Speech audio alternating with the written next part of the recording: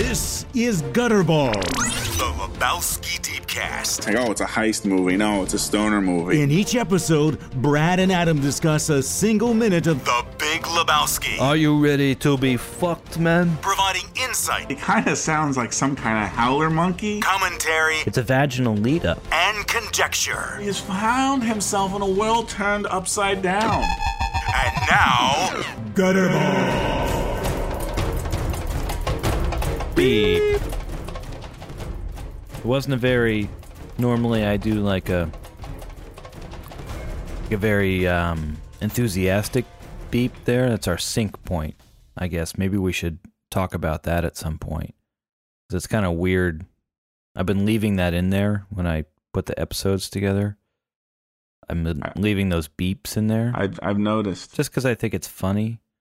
I'm of two minds on that. But Yeah, that's not important. I am. We'll I get am to too. that. I am too. But it's just that's our sync point because we record separately and then sync it up. But anyway, it's normally a more exuberant beep. I'm excited to be here and record it, but there's obviously this episode has sort of a somber tone to it because we learned about the passing.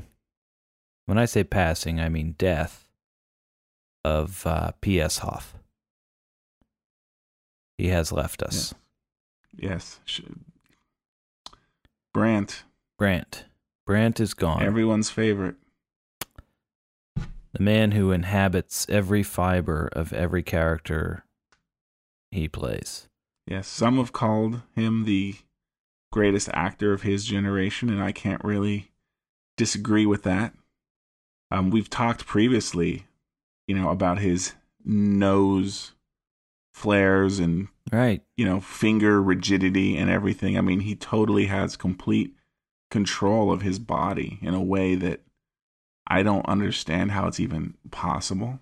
No, neither do I. But yeah, and has had so many great roles, and like you said, yeah, just the talent he's brought to them. Well, and surprising roles too. It's not always like it's like we'll put a link to this, but the one article I read was they kind of compared P.S. Hoff to Daniel Day-Lewis, who is another one of those just icons of the craft. But Daniel Day-Lewis could not play a sweaty basketball guy in Along Came Polly. It just wouldn't work. P.S. Hoff can pull that off and make it hilarious. Daniel Day-Lewis couldn't be some guy at a party who comes up and says, "I sharted, I gotta go." He couldn't do it. He couldn't do it.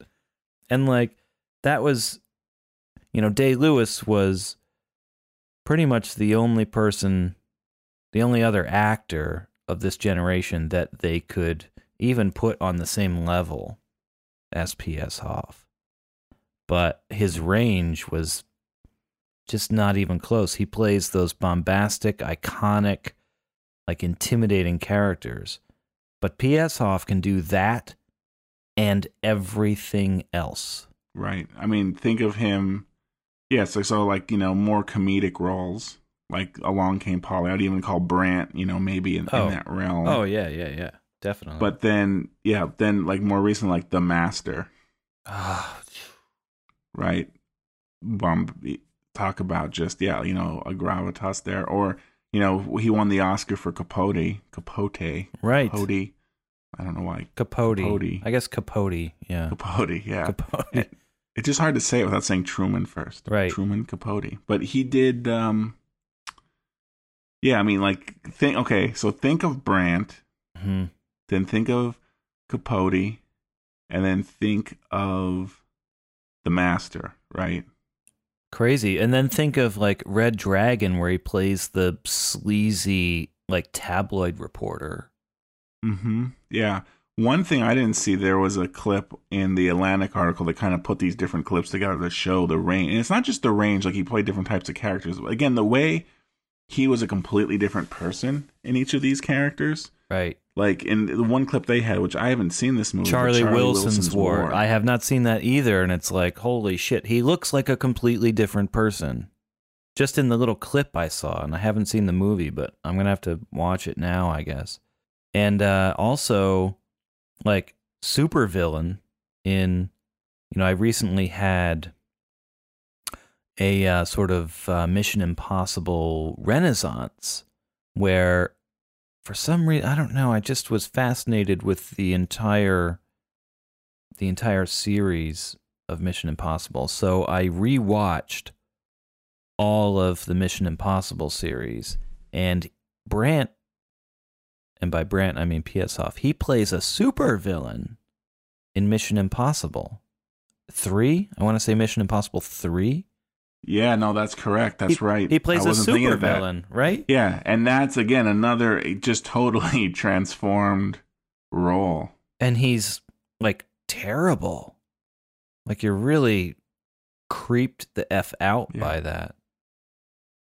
Yeah, but he doesn't have, that type. Like, all these characters are just different. It's not just like, oh, he plays these different characters, gets dressed up in different makeup or something. Right. Like, his entire body language, his voice, everything is changed. The fiber of his being changes somehow. Yeah, like in this Capote clip that was in this Atlantic article, like I was watching that, revisiting that, and, again, just his body language, because even like the first part of the clip, he has no words.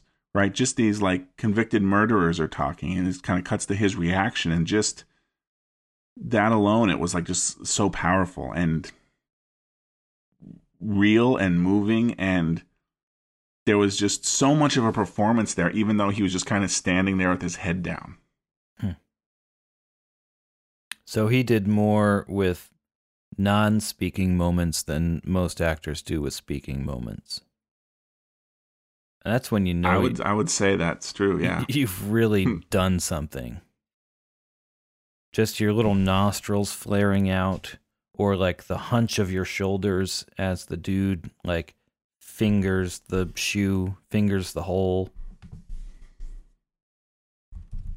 It's just 100% every molecule. Like he had the essence of every character. Like you said, he's not like, it's not the makeup. It's not necessarily the script. He just inhabited every character.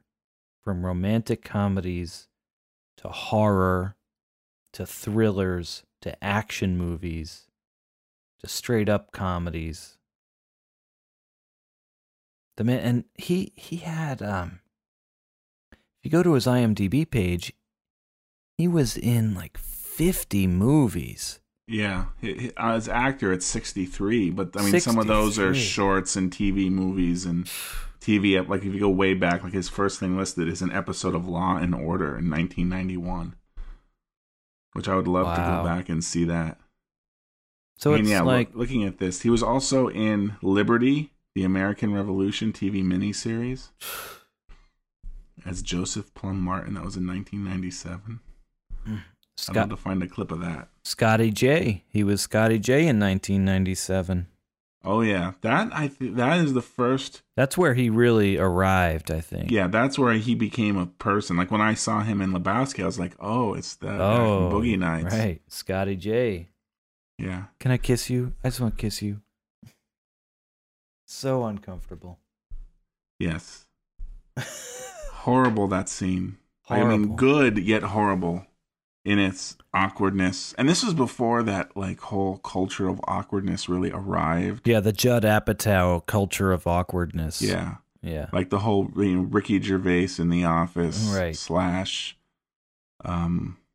I don't know. Yeah. Louis C.K., I guess. Much later.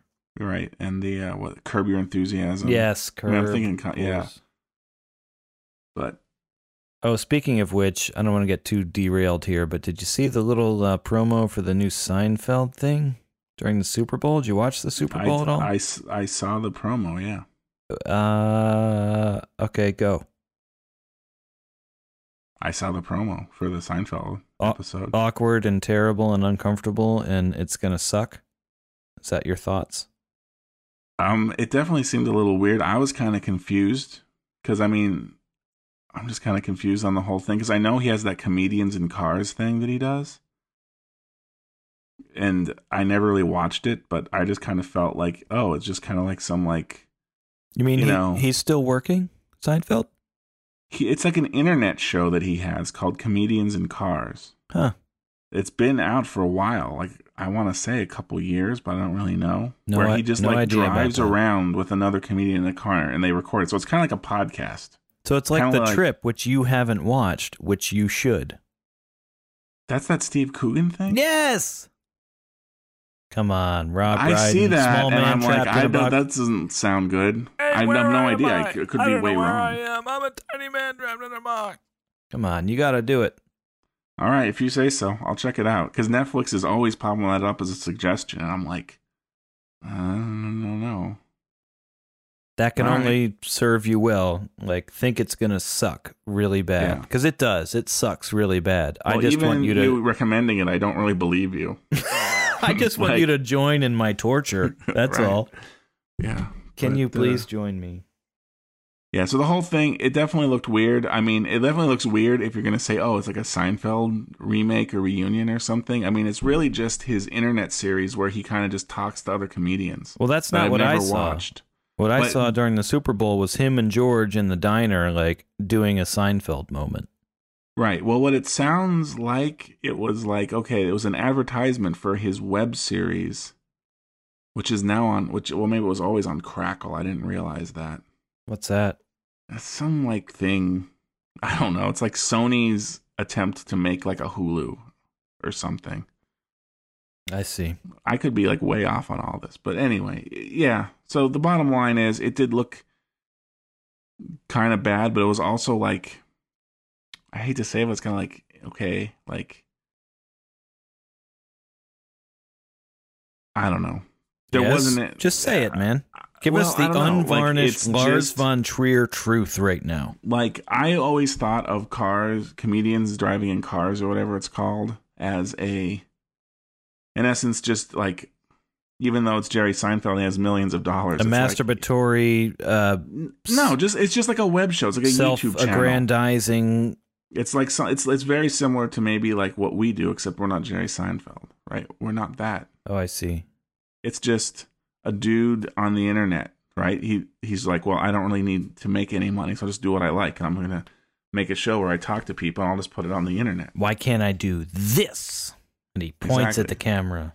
Yeah, so he's doing that, and that's what it is. And it's like... All right, well, good for him then. So he just kind of threw this on. And the difference between him and me between us and him is that he's Jerry Seinfeld, so he could afford a Super Bowl ad. Yeah, a $4 million Super Bowl ad. Watch my internet series. Come tune into Gutterballs. I'll spend $4 million to make sure you do.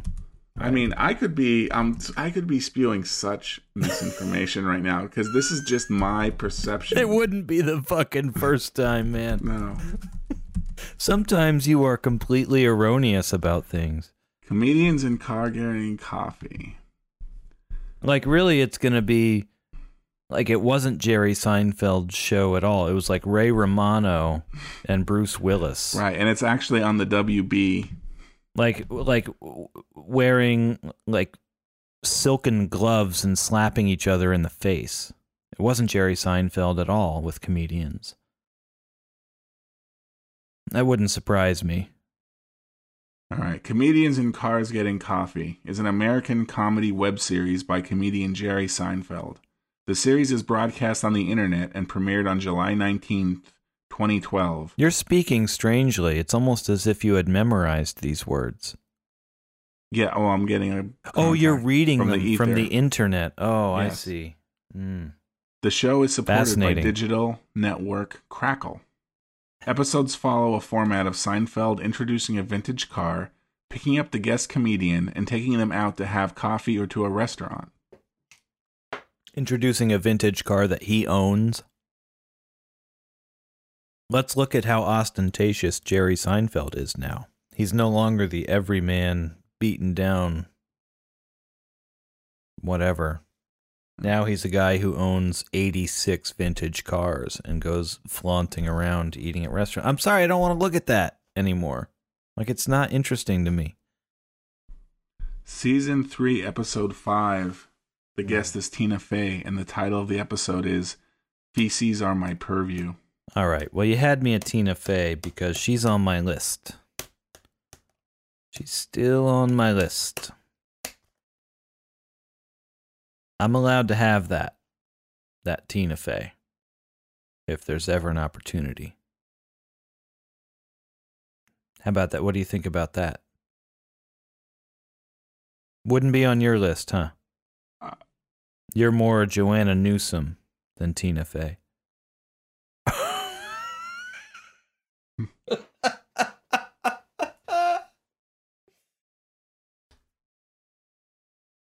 No response. I have no response to that. Listen, we've totally sharded here. Yeah. To bring it back to the reason we started off this way.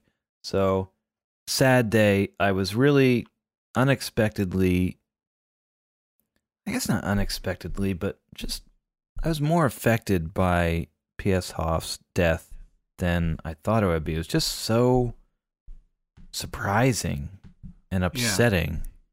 Like, of all the people, like, Bridges is, like, he's always drugging it up, stoned to bejesus. You think he's more of a wild card. I know P.S. Hoff struggled with addiction, but he's 46 years old, you know? That is not old. And well, apparently he was sober for 23 years. That's what he said. Only up until last year. Right, so. He had that stint in rehab and theoretically, but they said they found like 50 bags of like shitty ass heroin. So it's almost like he knew what he was doing. It's like, I'm gonna take a wild ride and go out like this or something. Like, what kind of demons are you struggling with where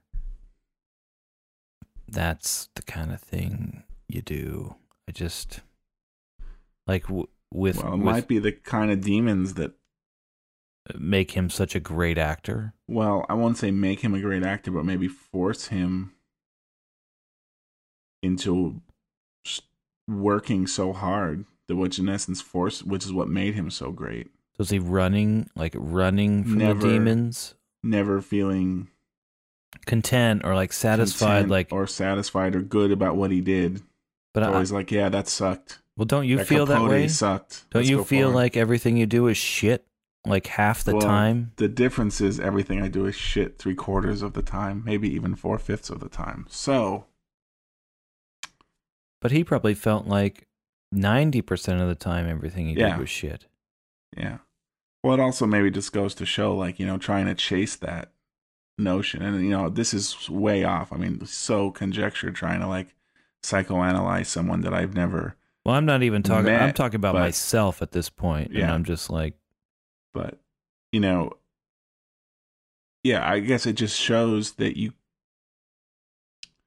playing that game of trying to always like chase perfection. What are you chasing? That, like trying to be better, or I'm never good enough, or that sucked. I got to do better, right? Like at some point, I mean, there's a level of that I suppose can be healthy, but it can. Also, you just can't chase that forever, right? That's one of these things. Like, just like, I don't know, maybe almost like greed or something, right? Like, you know, the cup you have chosen to fill has no bottom, if you will.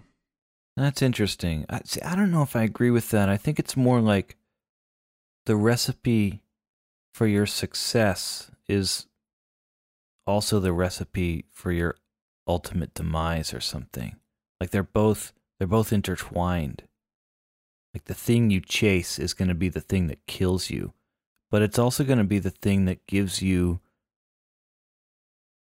your fame, your fortune, the success, the all of those things. Like they're both intertwined with each other. Some kind of yin and yang thing. But there's people that make it work without destroying themselves. You know? Yeah, but it's a dangerous game. I guess it's like you're riding the razor's edge or something, and you could fall either way. It's scary. It's scary. Anyway, we've lost what I referred to because the doctor, the Reverend, posted on our Facebook page, and just the comment was no. And I just said, we've lost a treasure. And I think that's what it comes down to. We've lost a treasure. I don't know what lessons we take from it. Maybe there are none. Maybe it's just how the whole human story, the human keeps unraveling itself down through the ages, westward the wagons. But do you want to play the minute now? On that note, I don't know. Let's do it. Let's play the minute, and let's talk a little Lebowski.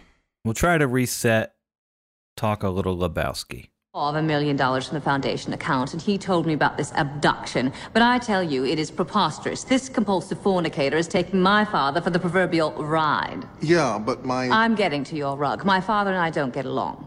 He doesn't approve of my lifestyle, and needless to say, I don't approve of his. However, I hardly wish to make my father's embezzlement a police matter, so I'm proposing that you try to recover the money from the people you delivered it to. Well, I could do that. If you successfully do so, I will compensate you to the tune of 10% of the recovered sum. 100,000. Yes. Bones or clams or whatever you call them. Yeah, but what about my... Your rug, yes. Well, with that money, you can buy any number of rugs that don't have sentimental value for me. And I am sorry about that crack on the jaw. Oh, that's fine. That doesn't even... Here's the name and number of a doctor who will look at it for you. You will receive no bill. All right, so there we go. We're still in Maud's, what I will refer to as Maud's home, her domicile, where she lives. Because for all we know, and this, I guess this is our first revisit, but this is really stuck in my craw how you and Laura insisted, Laura especially, that this was not Maud's home. But the more I see it, and I went forward in the movie, and then the dude comes back to the place, and Knox Harrington's hanging out there, and she comes on back. It's just like, this is the only place we see her. She says, I'll send a car for you, and she brings the dude here. This is her home. This is where she lives. I'm sorry. And there's probably like little living space, bedrooms back in the back or something, but this, maybe even down the hallway. But this is her home. This is where she lives. I would say that since she has cars at her disposal to dispatch at all hours of the night and morning, that it's still an open question. I agree. It's an open question. It's a question without an answer, though. Even if you brought Joel and Ethan into this room right now, their opinion is just their fucking opinion, man. They don't have any better idea if this is her home or workspace than we do, because none of that reality is covered in this movie. We don't know for sure if this is her home or not. So we are bound by the facts and the information we receive from the picture and the sound of The Big Lebowski. The 118 minutes that we see on screen and hear on screen. You can never know. What if the script... I'm staring deeply and furiously into the microphone right now, wondering what you're going to say. What if the script describes the location as Maud's home or Maud's studio? Maud's apartment. Apart muscles? Luxury apart muscles. But does that translate to the film, to the pictures and sounds that we see and we hear? And if it doesn't, then it doesn't matter. I think it can tell us what the filmmaker's intention was.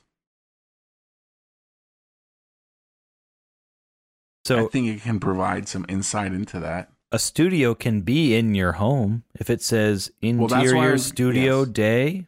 That's Yes, not I would going agree. to confirm it one way or the other. It can confirm it. I think it can confirm your theory if it said something like home or apart muscle. Right, but it can't confirm yours. But if it just said studio, unless it said like studio parentheses, not her home, which it's not going to say, Right, I it don't would think it never can say confirm that. that. Yeah. So it can only confirm my theory, and you will forever live in the nebulous ether, floating around like a mote of dust in the emptiness of space.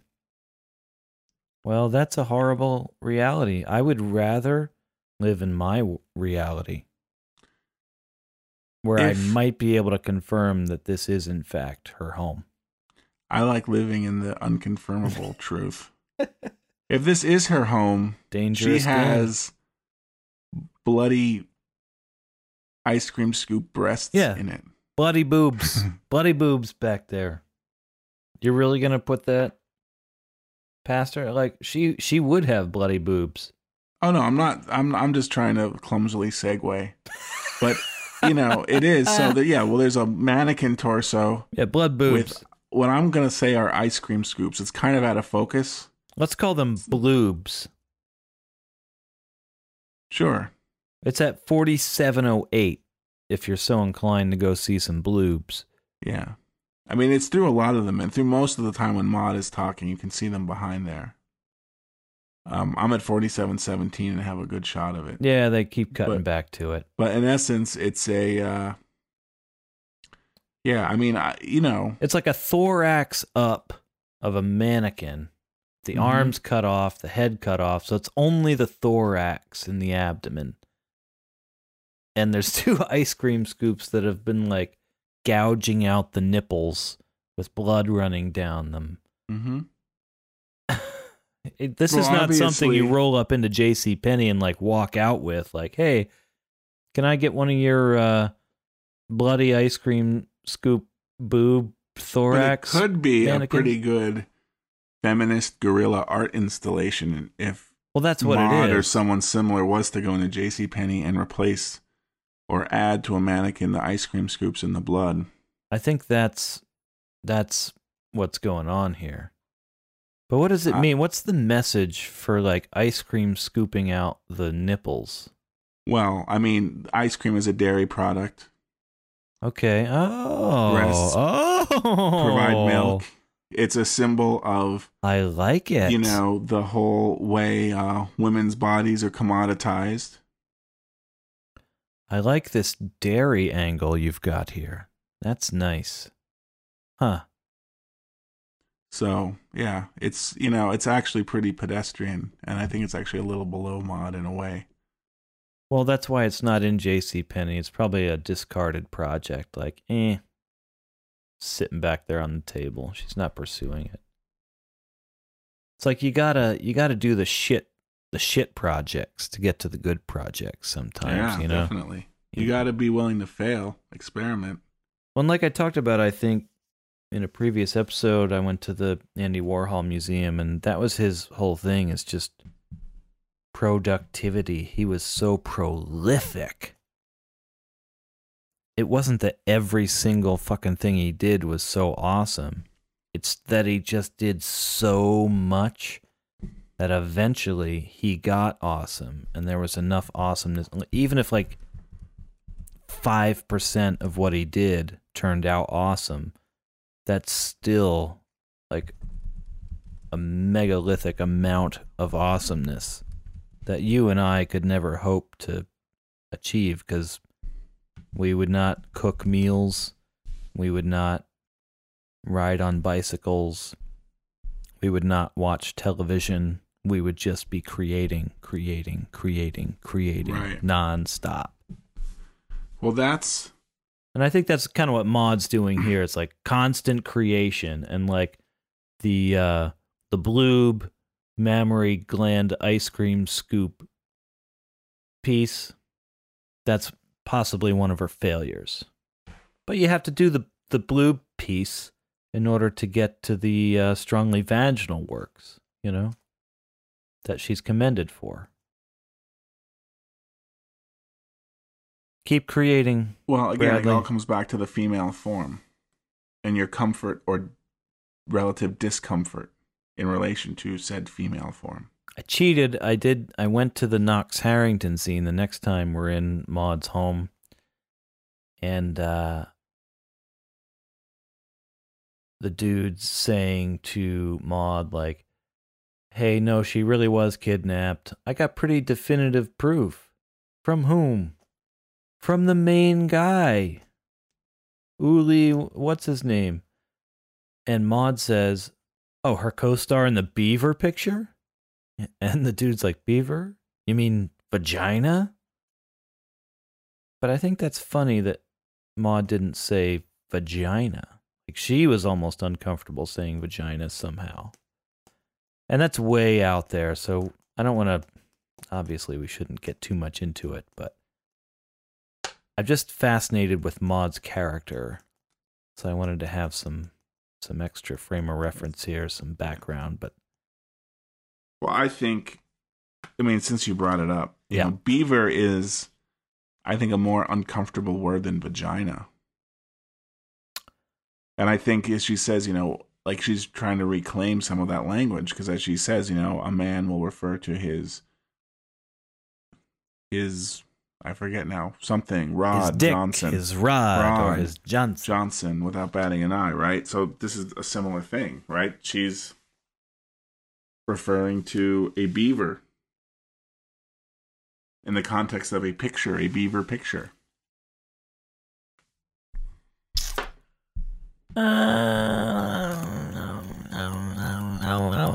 Okay. Maybe. I don't like it. She's supposed to be comfortable with the vagina talk. Well, I think beaver shows an extreme comfort with it. That's my angle. No, you know what would show extreme comfort with it? If she said, cunt picture. Yeah, I just said that. Oh, everybody all of a sudden became very uncomfortable now, didn't they? That's if she was really comfortable. Oh, you're not allowed to say that, though, are you? Did I just fuck it up? Are we going to get shut down now? I would Is say... the whole podcast getting shut down because I said cunt? That's what she should have said. Yeah, but that's not... A cunt picture is not in the parlance of our times. If she wants to push the boundaries of comfort, that's what we should have said there. I don't know.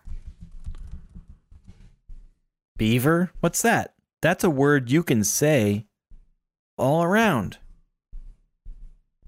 Has multiple meanings. It does.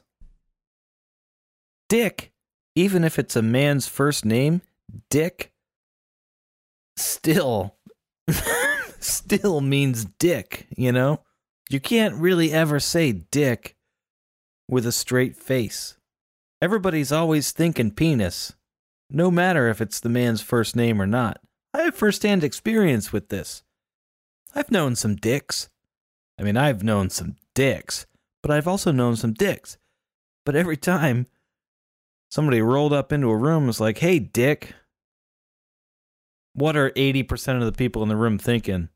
They're trying not to chortle too loud. They just said dick. Well, it's such a...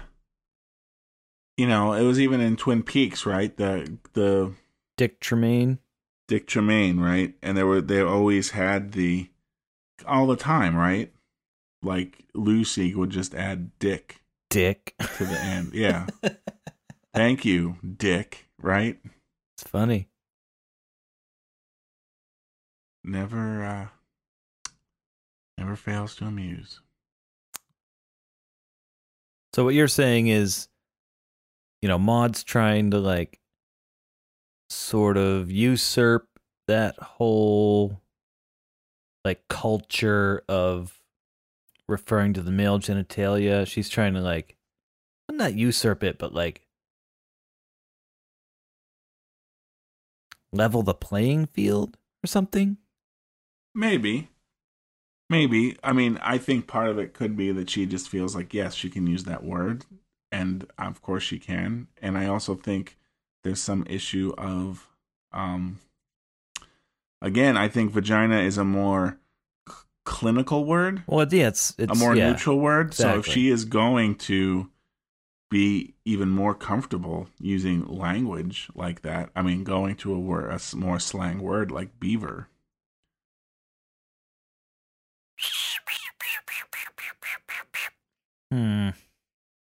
It's just okay. I think you go from vagina to beaver. Okay. It's the next evolution. Okay. All right, no, I'm tracking. I'm tracking, man. I'm with it. I like it. I'm hip. I'm cool. Taka taka taka taka taka taka.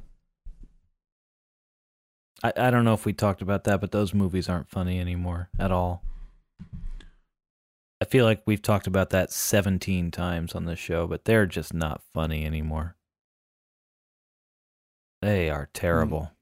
Which movies are you talking about? Austin Powers. I'm hip. Okay. I'm cool.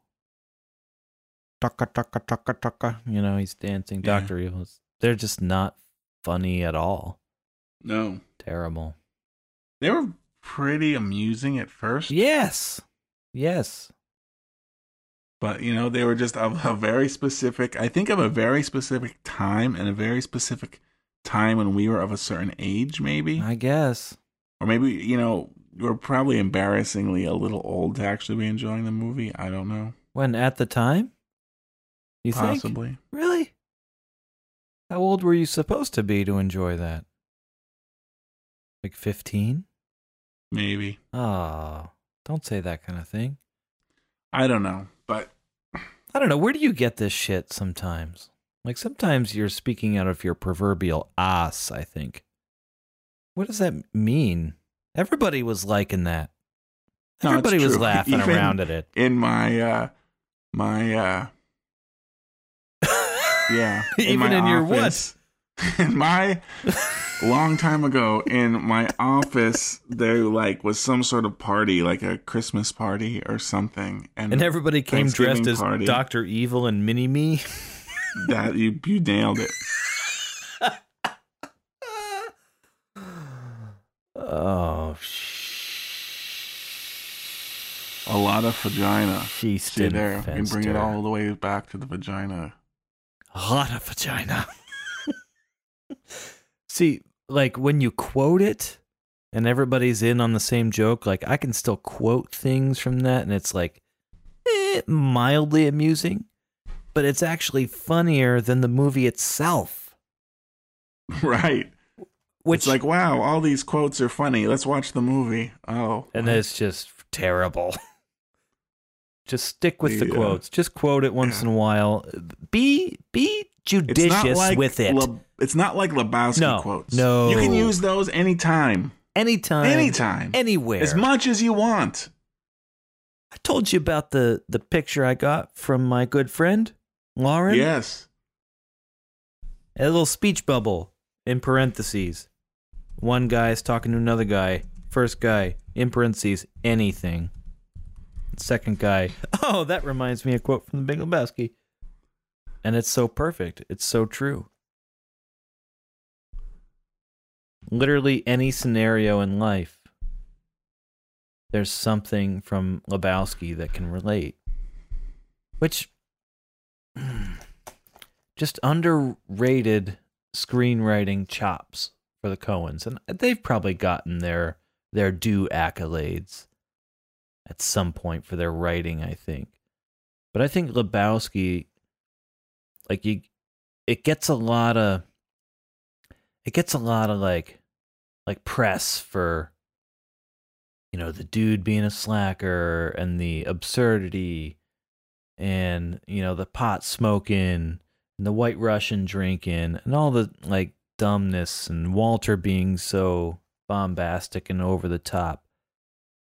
But there's so much nuance to this writing, which the first like entry level step into that world is like these repeated words that we talk about.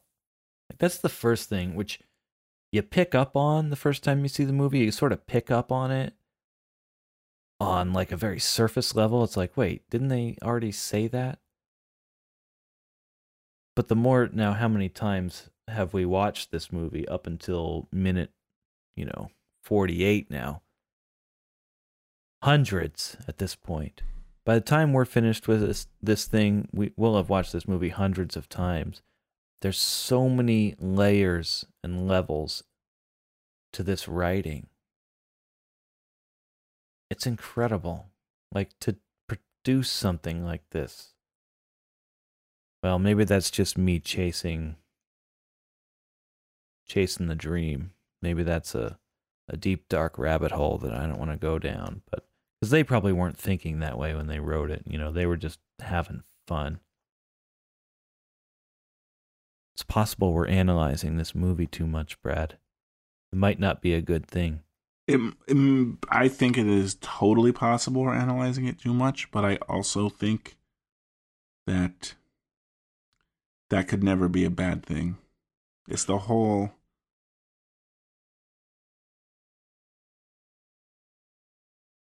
Yes. With that, we are creating it's a whole new act of creation, right? I guess. I will compensate you to the tune of 10% of the recovered sum. 100,000 bones or clams, or whatever you call them. Whatever you call them. It's like money doesn't even mean anything to her. It's just a tool to do her bidding. Them, whatever you call them. That's a nice way to live, It's like Forrest Gump. One less thing to worry about. Money. I'm looking at 4707 visual note now.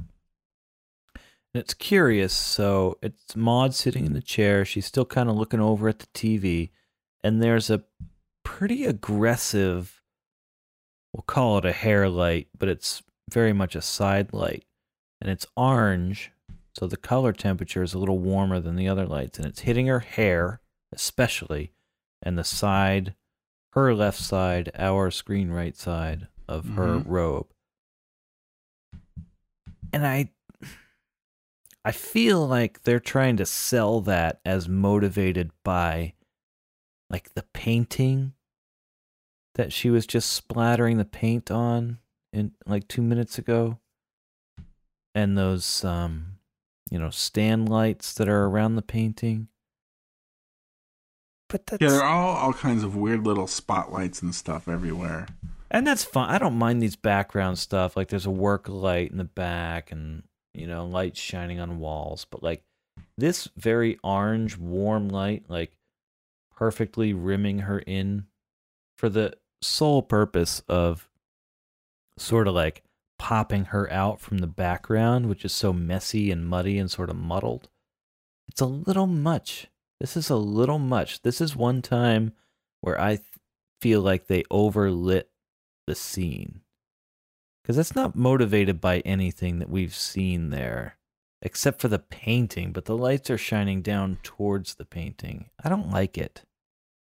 Yeah, and I feel like it's not like that spotlight. Like when I just see, if I just see like a, if I would just see a frame from this, I don't know why. It's the color of the light, and it's too warm. It's very warm. It's kind of a diffuse light, I feel. Is that accurate? I mean, I don't know. I don't know if it's diffuse. It's just very warm, and like it's directional. Even though if you look at her face, it's like a window. I don't know why. But there's no fucking window. There's no window over there. But I feel like it looks like light from a window, and I can't explain why. That would be like, what I feel. It would be like light from a window with an arc sodium street light outside it. But we've seen that entire side of the apartment. There's above the painting, there's the whole like very elevated ceiling with those weird windows up there.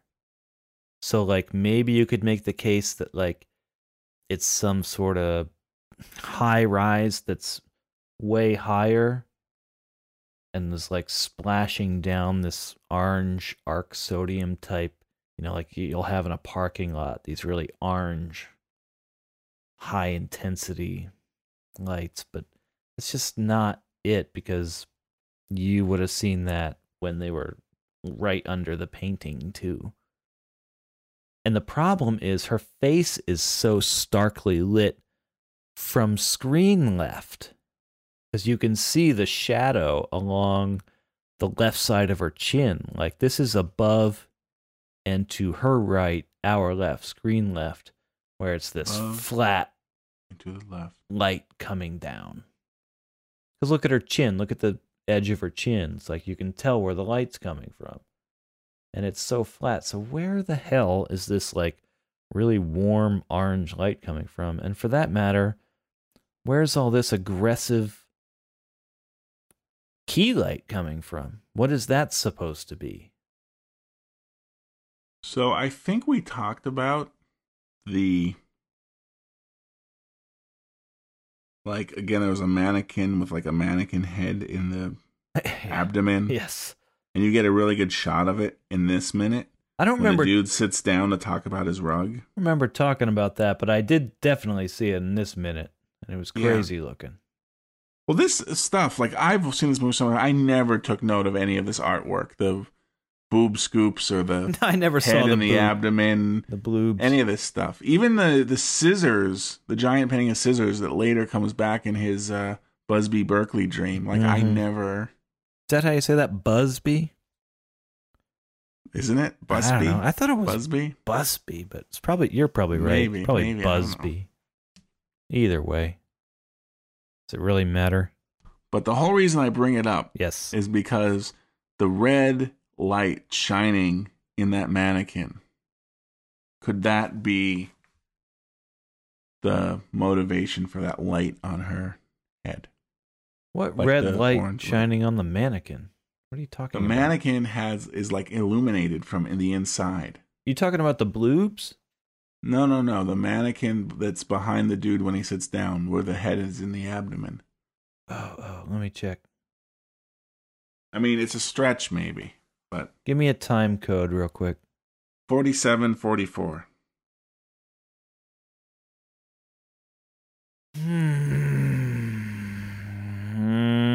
I don't know. That's pretty red and not orange. Huh. Well, who knows what happens to the light once it gets out there? Starts, going through the air, changing color. Making its journey. There's radio waves hitting it. Who knows what? Exactly. Autobahn might be playing. They definitely color everything. Yeah, I don't know, man. I mean, it's not horrible, but so you had me parked at 4744, right? And if you're going to try to sell me on the idea that the abdomen face, the vaginal abdomen face back there with its red and white light is the motivation for Maud's orangey side light, then wouldn't the dude's right side in this shot be orangey too? It's not. It's nice, clear, white light. Looks fairly natural. Not orangey. So, no, it's not that. Stand by, I'll be right back. We're going to have to edit this out. I got to go pee. I got to go pee so bad. All right, I'm going to make a note of the time. Make a note of the time. It was becoming a very tense situation there. I understand. I know how that can be. I was starting to rooch around like Rooch. Now Rooch? Did you? Well, here, first of all, Rooch? Let me start it by saying this. Why is the dude's backlight white and Maud's backlight is orange? That was the question that we were ending on, basically. Well, I have no answer to that. There's just a lot of lights. It looks right. That's Maud's palette. It doesn't have to follow the rules, as we say so many times. That's fine. But why? That's her palette? That's your answer? Yeah, that's the her palette? green with the red hair, like that color light shining on her just was right. I don't like this. I don't like this because I can't make sense of it. I can't. It doesn't have to make sense. Let it go, man.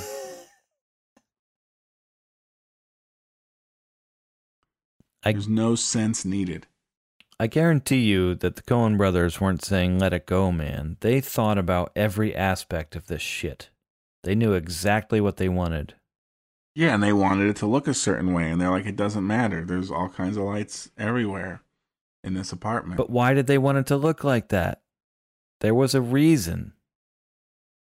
And you're saying the reason is that's Maud's color palette, and it didn't have to be motivated by things in the scene? Well, maybe I can get behind that, but that's still a reason. Sure, that's the reason. Yeah. It's not a reason in the sense that there's a logical reason. Like there's a, like a, some type of like European traffic light mounted to a post right off screen. Understood. Or something, right? Yeah, and I'm fine with that. But as long as there is a reason, I can't go around like being like, there's no reason why things happen or why you make certain decisions in making a film. Like there's always a reason. Well, let's talk about, but again, like we've talked about the plot of this movie not making much sense. Like in this minute, Maud says, I hardly want to make my father's embezzlement a police matter. So she asks the dude to get the money back. Like what kind of logic is that? It's terrible logic. Stoner dude that did the drop off, which already was a very bizarre choice. Now, Maud says, all right, well, go get the money back. Right. Compounding one problem with a worse problem. Like there's one mistake putting this guy in charge, and now you're going to compound that problem by putting him in charge again. And giving him even more responsibility. Before he was simply courier. Right. Now he's got to like sleuth out the clues and find people and right. Muscle it out of them. The grab hell? One of them and beat it out of him. Like, what is he going to do? Right. What's he going to do? He's going to charm the money out of thin air? Ugh. There's so much wrong. For hours today, I was trying to figure out how on earth it, like, everything works with Uli Kunkel, lead singer of Autobahn, like perpetrating this fake kidnapping scheme. Just because he's been hanging out with Bunny, did he know that Bunny was going away and she was going to go visit cousins and wherever? So he's like, okay. He tells his little Autobahn friends, Flea and what's-his-nuts, Bunny's going to be gone for 2 days, so now's our perfect chance to send a fake ransom note. And we'll see if we can pull it off and get some money out of this guy before she comes back in 2 days. Was that their plan? I think it must have been. But they went so far to cut off. To cut off a toe.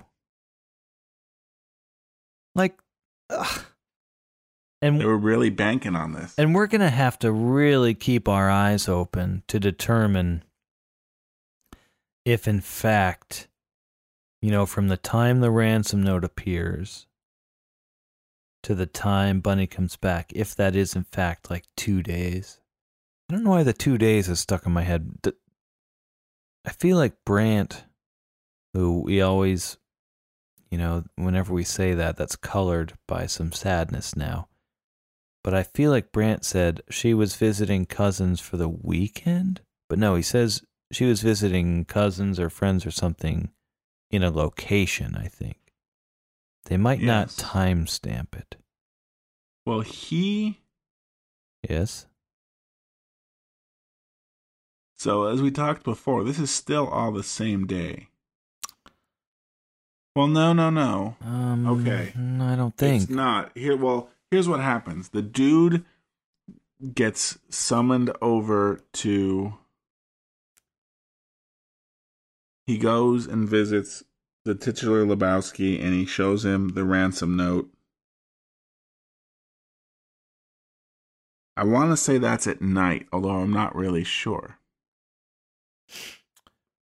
He's in seclusion. We'd have to go back. It's daytime when he gets the call because he's doing his yoga and he's just out of the bath.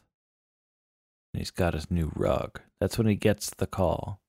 That's when Brandt says, "We've been trying to reach you." Right. It's daytime. Now, when he shows up at the house, it's definitely night because he's supposed to meet them up in the hills in like 40 minutes or something. Well, two things they called happen. 40 minutes ago. You're supposed to blah, blah, blah, drive north on the 405, blah, blah, blah, blah, blah. But when we see him in the car, it's nighttime. So theoretically, Right, well- that's the same day. So hours have passed. Well, what is the same day? Because two things happen. He goes, he visits the titular Lebowski, has the ransom note, learns of the situation, right, and that they want him to be a courier, gives him a pager. Then it is, okay, I have the answer. That is definitely daytime. No, I take it back. It's not. I don't know what time it is. It's inconclusive at the Lebowski mansion. There are no windows to be seen. But then the next scene is they are at the bowling alley with the Jesus, Right. and it is daytime. What? You How can do see you know the it's day- windows. Well, but then they go outside, right? Well, they're at the bowling alley with the Jesus. The dude says, "Yeah, I just have to make the drop off, have the pager." Then dude is laying on his rug listening to Dylan, gets punched out, dreams he's flying through the air, wakes up, and it's Brandt trying to reach him. Now it's nighttime. They give him the phone. He goes, picks up Walter. Now from everything from him lying on that rug until now has been the same day. Because it's all just been contiguous. Like he goes, he wakes up from being passed out. He goes see Brandt. He gets the phone, goes, picks up Walter. They go make the drop off. It doesn't go so well. They go bowling. Fuck it, dude. Just go bowling. They come back. The car is stolen. He's then back at his apartment and talking to the police. Then he gets the call from Maud saying, "I'm sorry I took your rug." He shows up there, that's where we are now, has the conversation. Then he's driving back from Maud's in the limo, and it's night out, but I would say that's like the early morning hours. He's in essence stayed up all night, which we'd mentioned this before, being the time frame. So the one thing that's kind of uncertain is that the same day, like in the morning, he does the yoga, goes to see the titular Lebowski, sees the ransom note, then goes bowling, then goes home and lays on the rug, gets punched out, then, I mean, is that all the same day? Or is there I think there's some wiggle room to say, like, you know, did he see, you know, he went and saw the titular Lebowski and the ransom note, and then maybe it's the next day he's bowling, right? There's nothing there to really say exactly that time frame. And in the titular Lebowski's house, it could just be that he's in seclusion, you know, mourning here, but you know, all the curtains are drawn, candles are going, fireplace. It definitely seems like night, but there's nothing to say. Like, it could be just what they're going for, like what the characters are going for. Like Brandt set it all up to be all, you know, oh, we're heartbroken here. Do you know what's nice about what just happened? What? So sometimes I don't hear any of your words, but what I hear is is akin to waves crashing onto a beach. It's very soothing, it's very comforting, but it's more about the noise of it than any of the words. So I just kind of like settled into a place where I was just hearing the comforting, soothing sounds of your voice, like washing up onto the beach.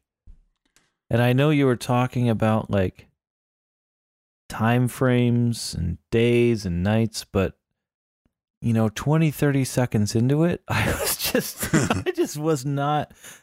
like, I'm going to listen to the sounds of it and not. The message isn't as important. It's more it's the not. Enthusiasm that I'm transmitting right now. And I loved it. And it was That's what's most important. Yeah. More important than anything. More important than anything. I get the gist of what you're saying. I couldn't listen to all the words. But what you were saying, a lot of words. I talked for kind of a long time, I felt. I feel like that's what I do too much, and that you're very tolerant of it. And I just, in that extended moment, I was just happy to like have the word waves crash over me. And it was nice. I liked it.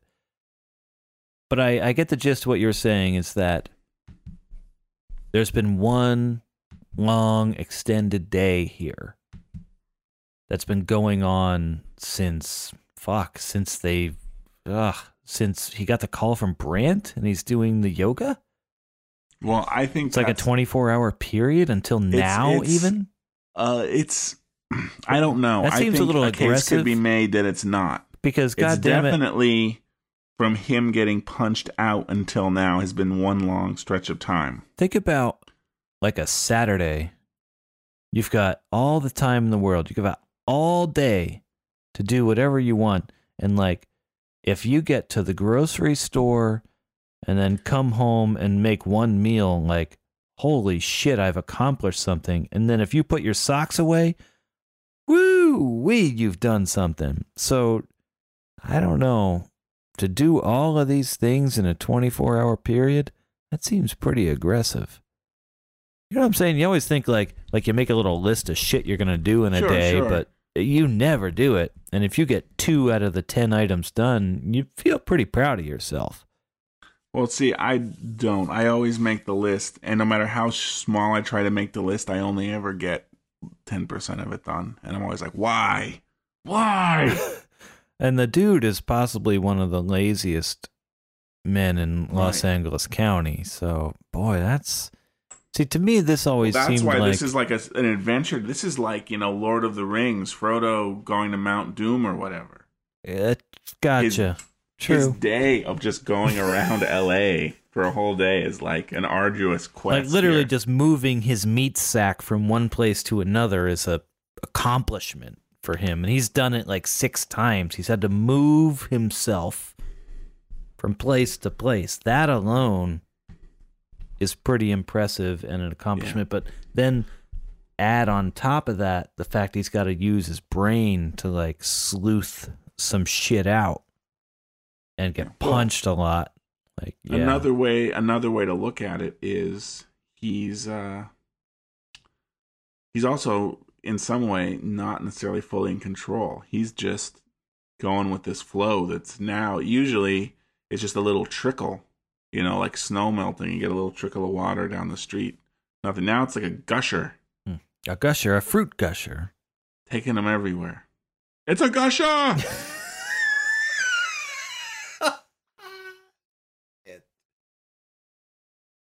I don't know what that was, but I liked it. It was a gusher. Speaking of gushers... let's talk about Lindsay Lohan for a second. It's been a while. It's been a while since we've had a Lindsay Lohan alert. That was a regular segment for a long time, and we kind of... She was all over the place, but like... haven't been on it, but yeah. So what's up with... Well, no, it's not that we haven't been on it. She just hasn't been... Maybe she's either been like behaving herself or like being a total shithead, I guess. Anyway, Super Bowl Sunday, not to date this episode or anything, but she was hanging out at One Oak in New York City, Super Bowl party, and she left half of her two-piece $75,000 fur coat in the bar, but the Super Bowl winner's wide receiver Sidney Rice found the half of it and knew it was hers and took it with him and then called her the next day and returned it. She called the bar, kind of freaking out, like, oh, half of my $75,000 fur coat I left there on the seat. Do you have it? No, we haven't seen it. But Sidney Rice got it and returned it. So we can all breathe a sigh of relief. The caption here says, Rice won't be playing in Sunday's game due to an injury, but he did save one of a two-piece fur coat belonging to Lindsay Lohan after she supposedly left it at an NYC nightclub on Wednesday.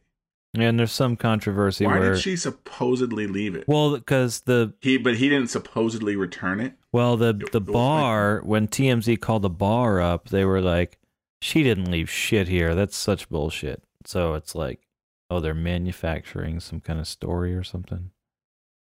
Well, what kind of a story is this? I don't know. It's stupid. Like, why would you do that? It means nothing. But One Oak is saying, quote unquote, the Canyons actress's story was bogus and that she never left anything inside their establishment. Well, like, what the hell? She didn't leave it because Rice took it. Right? Well, she left it, but then he immediately found it, I guess. So how would these people know? Like, it's bullshit. She didn't leave any, like, I don't know, man. This is what passes for entertainment in this country right now. Is a football player who didn't actually play and a washed up, basically porn actress. That's what amounts to entertainment. Because she left her... Lindsay LaJoya left her $75,000, half of her $75,000 fur coat in a bar, and a football player found it and returned it to her. Speaking of the Super Bowl... Or it was a big fabrication. Yes, let's speak of the Super Bowl. Flea performed at the Super Bowl. That was fucking awesome. Kind of. I have to admit that was... I didn't know they were going to come out and do that. That was pretty cool. Well, did you hear the quote-unquote controversy there? Oh, God. No. That their instruments were not plugged in. Well, why would they be? You're not going to leave that up to chance. Like... Exactly. You just gotta... You gotta be okay with that at this point, you know? I mean, I believe in Flea's little letter explaining it that, you know, they could have pretended to plug it in, which is what other performers would have done, but they were openly acknowledging that, yes, this is just a act. Right. It's an kind of a thing. And they, you know, he listed like the 3 other times in their career they did it and they were never comfortable with it, and they debated doing this, but it was like, you know, it's Super Bowl. Yeah. And it's like awesome, like once in a lifetime opportunity, and we're all football fans on top of it, so heck yeah, we're gonna do it. It's theater. Exactly. It's not rock and roll, it's theater, you know? Yep. Fuck, people can shut up about it. I would agree. Like, I mean, I think you're a performer, you're an entertainer, you know? I mean, I think I really put stock in his explanation that, you know, if he really wanted to fake it for real, like, they wouldn't have obviously just been playing instruments that weren't plugged in. Right. You know, like that, they intentionally did not even pretend to plug it in. Right. They're props. Yes. And let's face it, if they were plugged in, like, they were probably, you know, method acting so much so that even if they were plugged in, it probably would have sounded pretty good, because they were probably still, like, actually kind of playing that shit, you know? Yeah. Well, they recorded, the thing that was played was recorded, like, they recorded it specifically for that Super Bowl performance. Oh. I mean, I guess they would have had to, right? But would they? Why? Well, I didn't see it, but I imagine it was kind of an arrangement that's not typical for them. I guess so. I mean, because what wasn't it? I don't know what it was. I'd imagine it was probably some type of give it away now. Well, didn't they perform with Bruno Mars? They did. So wouldn't they have had to? I just imagine it was somehow modified to accommodate that. Well, you know, Bruno Mars opened by like playing a kick-ass drum solo. I see. So number one, apparently he plays drums, I guess. Number two, does that mean that those were real drums? Like, it's hard to fake playing drums. Like, you're going to be hitting those things. Like, you can literally see him hitting the drums. Now, obviously, you can't hear that from a quarter of a mile away, but was that recorded too? Bruno Mars' opening drum solo? The Chili Peppers, it says the drums were recorded. So it was just the singer. The singer's voice was not recorded. Who, Kiedis? Anthony Kiedis? Yes. So he was actually singing? That's what it says on this thing here. Yeah. So it was like they just had to worry about... Interesting. Because they do it because, again, of the sound. Yeah, it's got to travel switching so things far. out. They don't want it's just...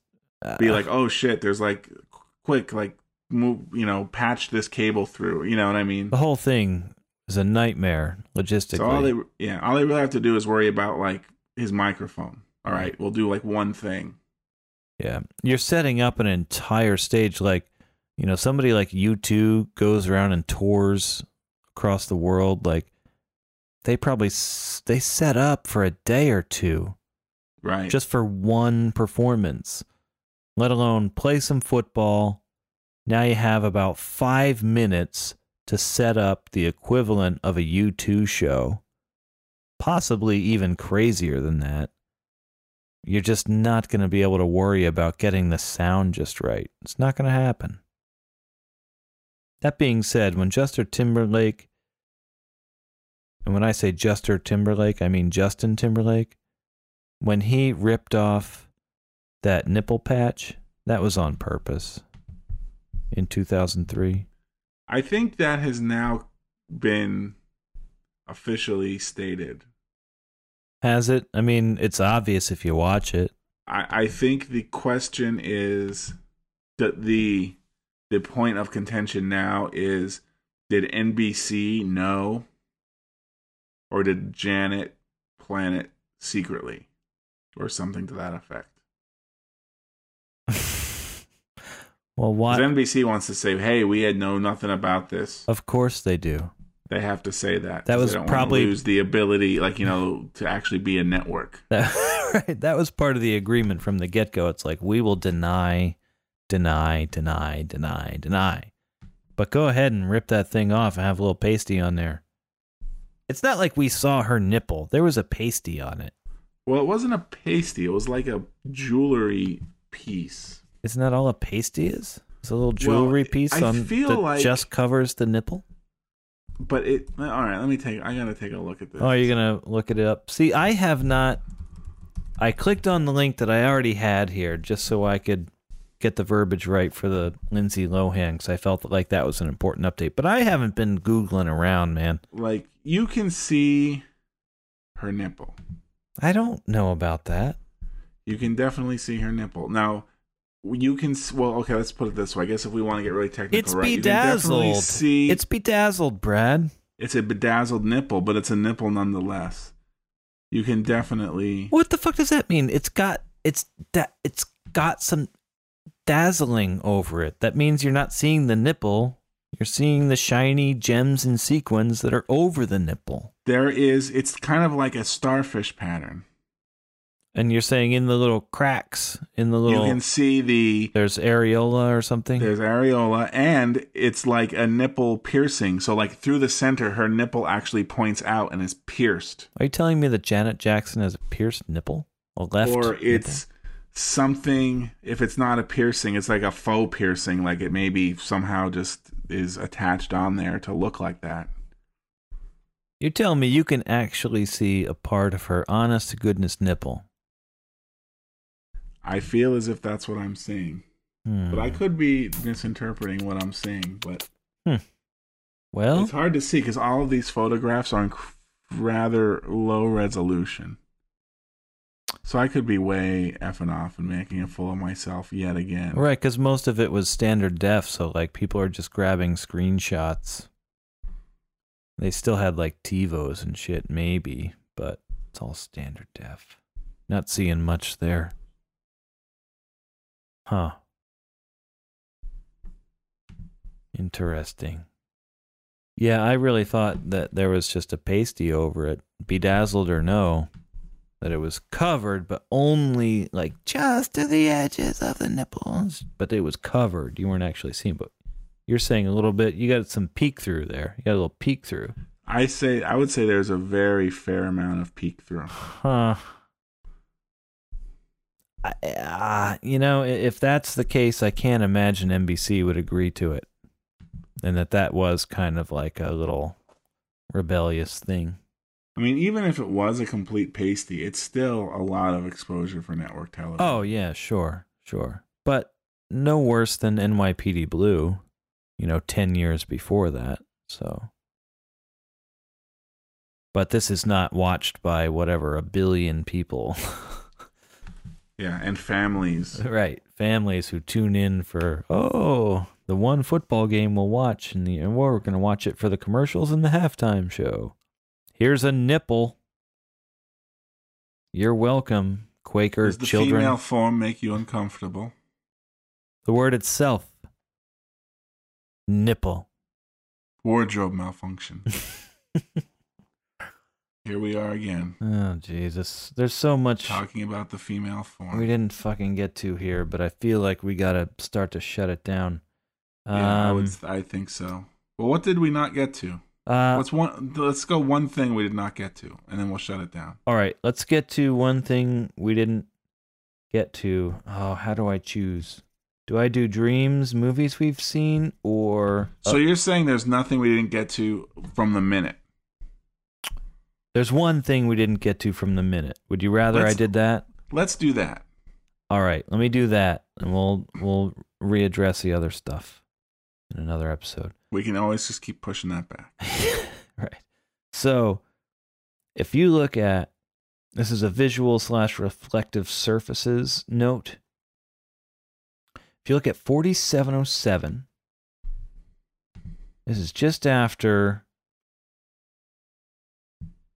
Maud has sat down. She's talking about the abduction. This compulsive fornicator, blah, blah, blah, blah, blah. She has set the remote down, the gigantic remote, on the arm of this chair. Yes. Okay, it's at an angle. If you look at, how many degrees is that angle? If you look at the inside line of the arm of the chair, and then judge the angle of the remote to it. 32 degrees? It's not 45. We're looking at around like 4700 or so. Well, I'm looking at 4707, but it's the same shot, I think. Maybe it is, maybe it isn't. Let's see. Yeah, it's the same shot. I would say, yeah. So I would say that is 35, 32, 35, maybe. Yeah, somewhere in there. I mean, if it's 40... Closer to 35 than 32. Yeah, closer to 35 than 32. So go to 4712 now. And look at the angle of the remote, and you can only see the butt end of it there. Yeah, it definitely. Well, I think it's not only a different angle, but it's also in a different position on the arm. It's much closer to the edge, to the inside edge. It's almost hanging off. Let me see this for a second.